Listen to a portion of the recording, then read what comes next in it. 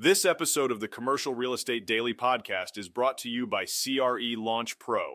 If you're interested in taking your investment skills to the next level with video tutorials, spreadsheets, downloads, and more, go to crelaunchpro.com to get started today.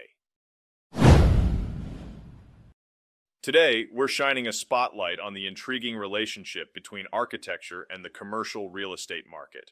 In a significant development, architecture firms have witnessed a stark decline in business activities during September. This downturn may serve as a harbinger of even greater challenges for the commercial real estate sector in the coming year.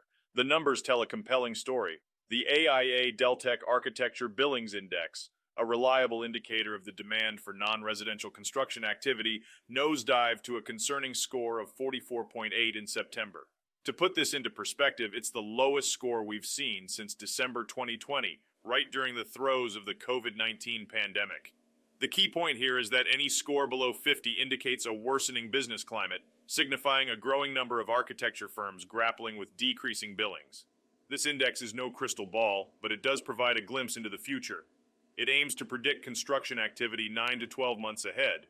Kermit Baker, the AIA's chief economist, points out a significant trend. Not only are more firms reporting a drop in billings, but clients themselves appear hesitant to commit to new projects. Newly signed design contracts have slumped, casting a shadow on the industry. Consequently, backlogs at architecture firms have dwindled to an average of 6.5 months in the third quarter, the lowest level since the fourth quarter of 2021. For commercial real estate, it's been a turbulent ride. The slow return to office is impacting not only office buildings, but also the retail stores and restaurants that rely on office workers. Downtown areas are feeling the brunt of these changes. However, there's a double-edged sword at play. A sharp upswing in interest rates has further complicated matters, causing investments and deal-making to grind to a near halt in most sectors. It's important to note that this decline isn't limited to a specific region. While all parts of the country are experiencing a decline, the West Coast is seeing the deepest impact. Return-to-office plans have been slower to materialize there compared to other areas. Among various real estate sectors, firms with a focus on multifamily residential projects have borne the brunt of this decline. The multifamily construction sector witnessed a boom over the past few years, leading to a record number of units flooding the market, which, in turn, has created pressure on rents. Analysts and experts are sending out caution signals.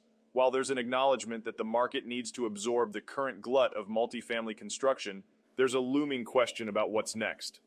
After that, there won't be much for a few years after, cautions Peter Bookvar, Chief Investment Officer at Bleakley Financial Group. As the commercial real estate market grapples with these challenges, the role of architecture firms becomes even more critical. This is Tyler Cauble, signing off.